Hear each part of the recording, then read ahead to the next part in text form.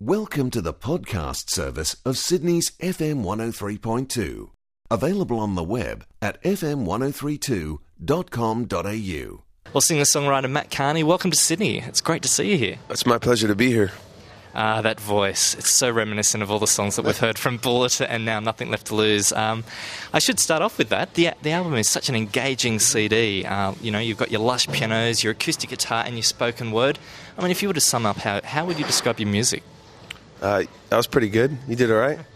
I don't know. I guess I'm a songwriter first, and I got to music through that and through sitting around with an acoustic guitar and a piano, and I guess the different elements that have blended in there just kind of happened through types of music or styles of music that really resounded with me. Well, one of those styles is, should we call it spoken word or is it hip-hop? How do you see that? Either one of those is fine. I was a poetry major, or not a poetry major, English major in college, and really got into poetry and like the spoken word. So there was like a bit of that quality that just felt like it belonged in my music and it needed to be there. So it's come out in like kind of a hip hop form. Okay, so let's go back to the beginning when you were a kid and stuff. What kind of music were you into, and how has that influenced who you are now? As a kid, let's see, I think my parents, they would play equal parts of Michael Jackson's Thriller, maybe Paul Simon's Graceland record, and then maybe like my mom would listen to Amy Grant driving around town, so a little El Shaddai, the old school stuff. Okay, so acoustic hip-hop could be one kind of method or one style that you have done. Well, how influential was hip-hop and that to you growing up and through your uni years and stuff? Well, I guess it was definitely part of, as in high school, it was hard to grow up in the 90s in America and not be influenced by hip-hop music, because just like it was everywhere. And it was a lot better than it is now as far as just content-wise. It was just more conscious and about social justice, and, it was like trying to be educated, and kind of the hip kids were listening to it. But, so I was influenced in that regard, and I guess I can't say that I'm that influenced by it today, but still just that spoken word and that way to deliver like something where you're cutting to the point and being like, this is what I'm talking about, or describe something really thoroughly seems to work in that form. Your album's been described very much as an album where you're really pouring your heart out. Is that something that you have chosen to do deliberately? Some people would not want to put out to the public their own inner thoughts and their own inner demons and stuff. From where do you come from a songwriter's point of view? Yeah, I'm not sure I always want to do that either, I guess. Sometimes it has to happen, I guess. Who was I reading an interview? I think Ben Harper. I was watching something and he said the songs that are they seem the most scary to write tend to be the most powerful ones. And I've found that to be true for myself. The songs that you are like not sure about or they seem too close to home tend to be the ones that resonate the most or seem to connect the most with people. So, it's challenging. You give your most vulnerable side away to these airwaves and hope people, it's like putting yourself out there for a rejection, and people could be like, I don't even like that song, and you're like, well, it's my whole life, So it is a bit challenging. Tell us about In the Middle. That's a song that... Where did that come from? Is that from your university days of trying to discover who you were? Well, it's a bit of all that, I guess, because I go through like there's a song where there's like a chronological 15 years old, 18 years old, to 25 to 30 something, which I haven't arrived at yet. So it's a song that really I wrote that really talks about those moments where you're not sure about what the next thing looks like, or you're kind of caught in the middle of something, or you're on the precipice of like stepping out in faith. There's this real stepping out in faith. I think there's a lyric in that says say something about walking on water. I think so, somewhere in there. I should know my own lyrics, but Paris. We can check. Let's go. In the middle. Yeah, I think. Yeah. 1 foot on the water. Yeah, I was right there about my own lyrics, I guess. But yeah, like that's really, I guess there's that point of like stepping out into something you're not sure of, but you feel like you're supposed to do. And I don't know, I guess that in many ways, Nothing Left to Lose as a record that's very central.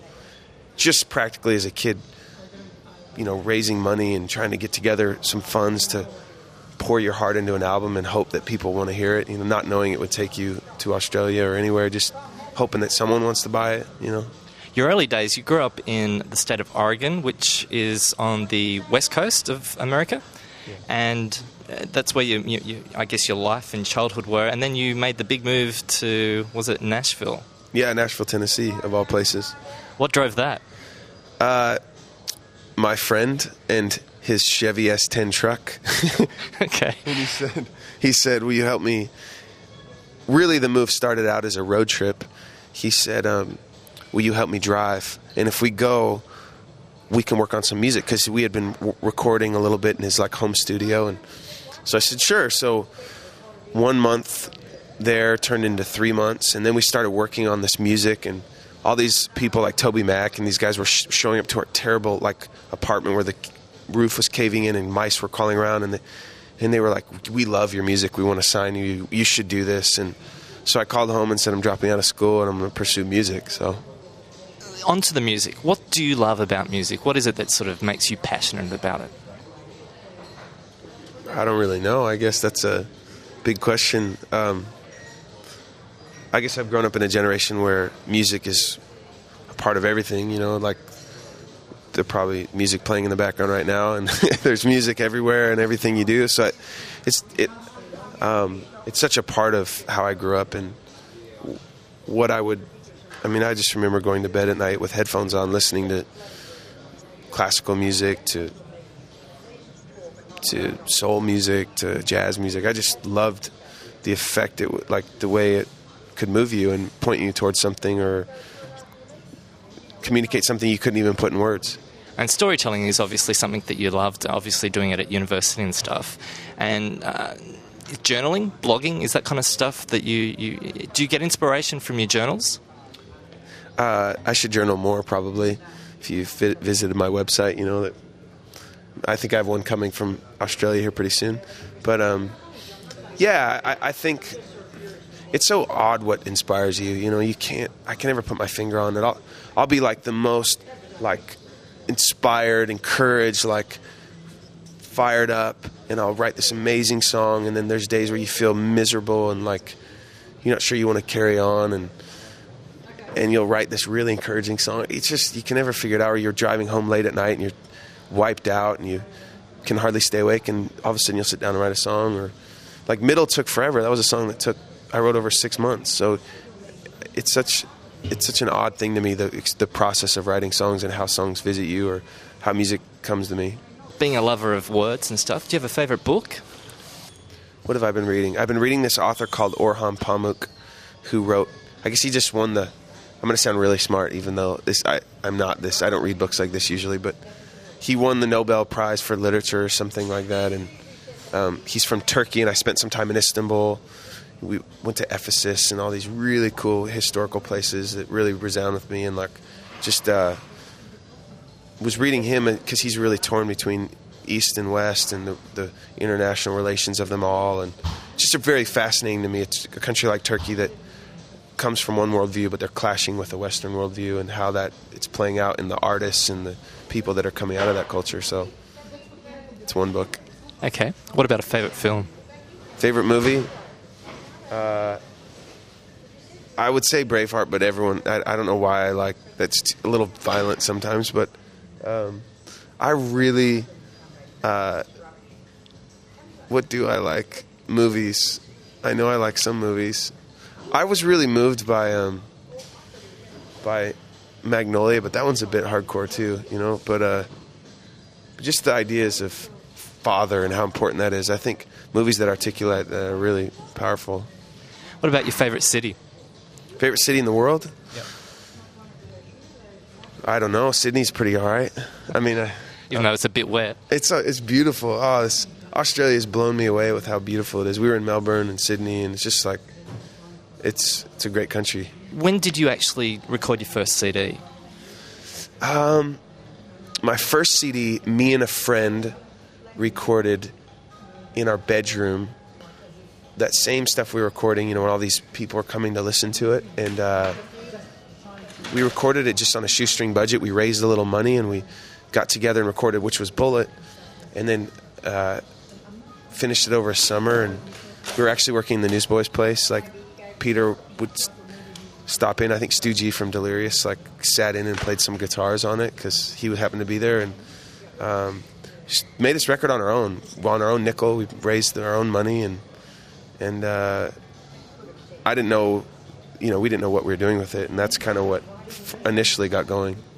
You were at uni and playing soccer and studying, and you've taken the music approach. Did you ever think that you'd be doing this? No, not at all. I phoned my mom coming here. She's like, "You're going to where to do music?" I think I've won for dropping out of college, I guess, or university. It's like they were thinking I was crazy, but now I think I finally won, and they're like, "Okay, you made the right decision." But no, I didn't think that would lead to this. It's like you sit on you do something you feel passionate about, and you feel like this is what you're supposed to do. This is why God made me. But you don't know where it's going to connect with people. It's like I wasn't the person that felt like I was going to be a big rock star and God owed me this big platform. Or you just kind of do something you love and you believe in and you hope it connects. And then to see it connect with people across the board, it's a little humbling, and you don't really know. I'm still pinching myself sometimes. Well, tell us about the CD, Nothing Left to Lose. Let's have a look. Some of the songs that appear on it are songs that were on Bullet. Do you want to just take us through the current or the new single, Undeniable, and where's that coming from? Undeniable is a song I actually wrote about this kid that was hanging out around our studio, and I worked with a club and youth mentoring for a while in Nashville, and just trying to help kids along, and this one guy was this kind of punk rock kid, wanted to hang out, so we let him he just loved being in the studio, so we let him hang out, and I would drive by school every day and just think about him, and they were tearing down his school and building this, and it was like they're putting all the students in these terrible portables and these little fake rooms, and they had to go to school there, but they were building this really beautiful structure, and it just seemed like an analogy for his life. He was losing his band and his girlfriend and his life, but then he was like, there was something of real beauty and God was building in his heart, and just in the process of all that. And so it just seemed like this song about love, faith, hope, redemption, and so Undeniable came out of that. Excellent. Well, let's move on to some inspiration and stuff. Is there a person that you've looked up through to, through your years, that you would say that is influential or inspirational to you?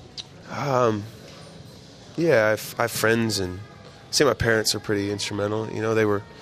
We grew up in a way that they presented life and faith and creativity and God and love and all of those from the most intimate expression between a man and woman. They expressed all that in a very holistic way, which really gave me a really balanced view. I didn't feel like there was a separation between the divine and creativeness, or I don't know. I really respect the holistic way they put forth their faith to me, because it really can pull you through tough times and times where you, where not everything's, seeming to go your way, or why there's sin in the world, or I don't know. It just felt like a very holistic faith that could pull you through a bunch of stuff and not just work for a moment or be kind of like a trend. So I really respect them. They're strange in their own right, but I like them. As parents are, yes. What inspires you, Matt? That's a big one. What inspires me? Depends on what minute you got. I mean, just the idea of redemption tends to be in my songs. Someone who's been down some dark roads and been pulled out of it.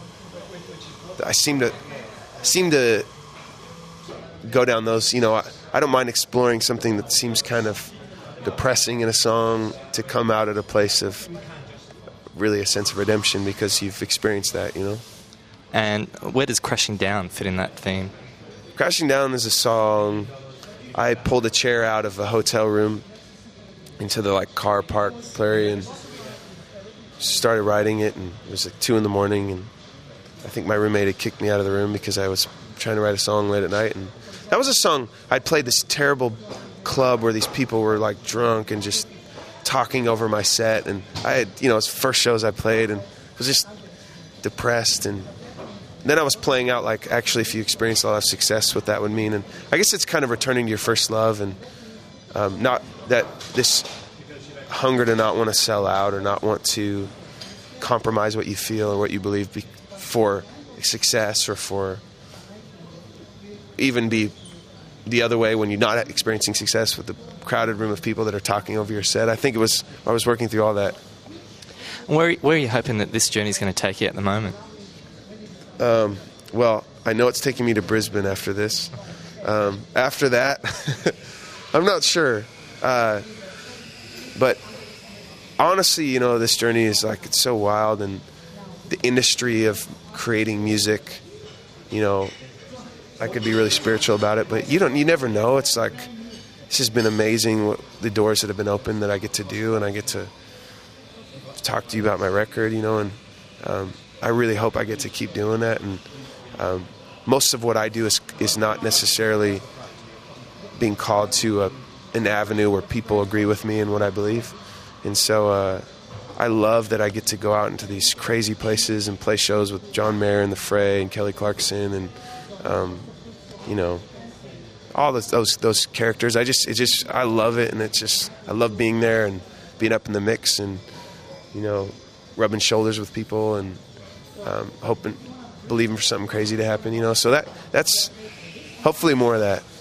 I guess, how many interviews would have mentioned the fact that you have got this uncanny sound similar to Chris Martin of Coldplay? It must be one of those standard questions these days, should it? Yeah, people ask me a lot. I think it's the big nose we have in the... movie actress girlfriend? No movie actress girlfriend yet. I'm working on it, but it doesn't seem to be too promising, traveling this much. But no, yeah, I get compared to him every once in a while. I think that I'm a big fan, so I don't mind it. It's something to do with that moody piano and that really laid-back voice, I think. Well, it's the only way I know how to play the piano. Really block simple Beatles chords. I can't play anything else. But this is not true. I believe you play harmonica and, well, we know you play a guitar. Pretty simple, though. Any accordion as well? There is some on my record. I didn't play it, though. Nice. And I played vibes, which I didn't get credited for, even though it was a mallet and I hit one note, but I felt like that should have been part of the... There should be on the album credit. Right? Definitely. I mean, if there's an instrument that you would like to play, what would it be? I'm fine with those two right now, as long as I can write. I'm working up my electric ability, like actually a little more sensitivity on the electric guitar, not just banging out chords. But the sound that you've got is quite unique. I mean, it's refreshing to hear that spoken word. I mean, it does have the hip-hop flavour as well as the rock pop flavour, and with the acoustic guitar, it's an awesome sound. Well, thank you.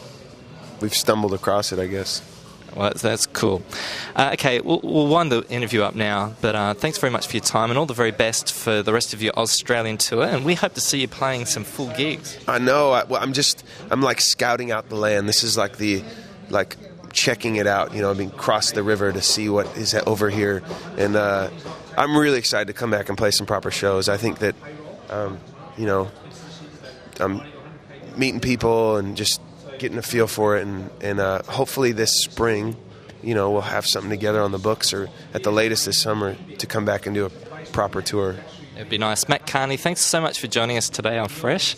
My pleasure. We hope you enjoyed this FM 103.2 podcast. To listen to more great audio, visit fm1032.com.au.